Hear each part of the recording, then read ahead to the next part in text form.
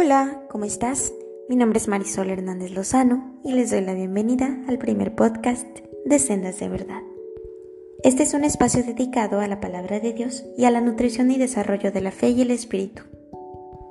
Yo sé que estar aquí el día de hoy no es una coincidencia. Créeme, no lo es para ti y tampoco lo es para mí, y eso me llena de entusiasmo. Lo cierto es que ya desde hace bastante tiempo mi corazón sentía el deseo de compartir un mensaje de valor hacia los demás, pero tenía dos grandes problemas. El primero es que no sabía cuál era ese mensaje. Ninguno me parecía de valor suficiente como para realmente llevarlo a todos los oídos que pudiera. Y el segundo es que aún teniendo el mensaje, no sabía por qué medio compartirlo.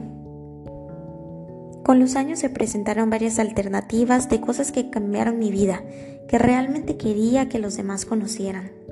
Pero lo cierto es que ninguna jamás se compararía a cómo la cambió el mismo que me la dio, Dios.